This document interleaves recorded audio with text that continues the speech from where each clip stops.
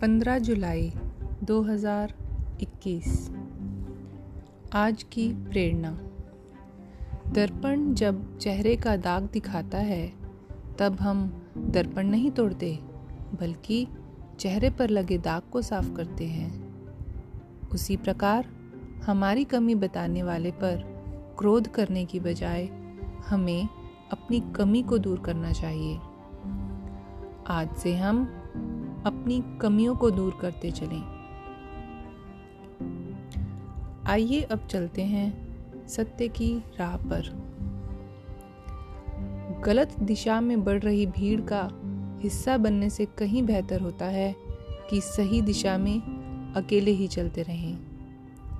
निस्वार्थ कर्म करते रहो, जो कुछ भी होगा वह अच्छा ही होगा।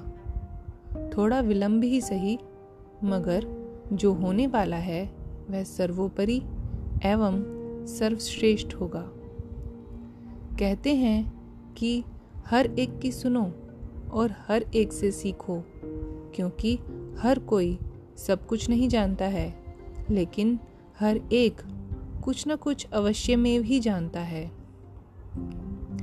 ध्यान रहे कि स्वभाव रखना है तो उस दीपक की तरह रखिए जो बादशाह के महल में भी उतनी ही रोशनी देता है जितनी कि किसी गरीब की झोपड़ी में।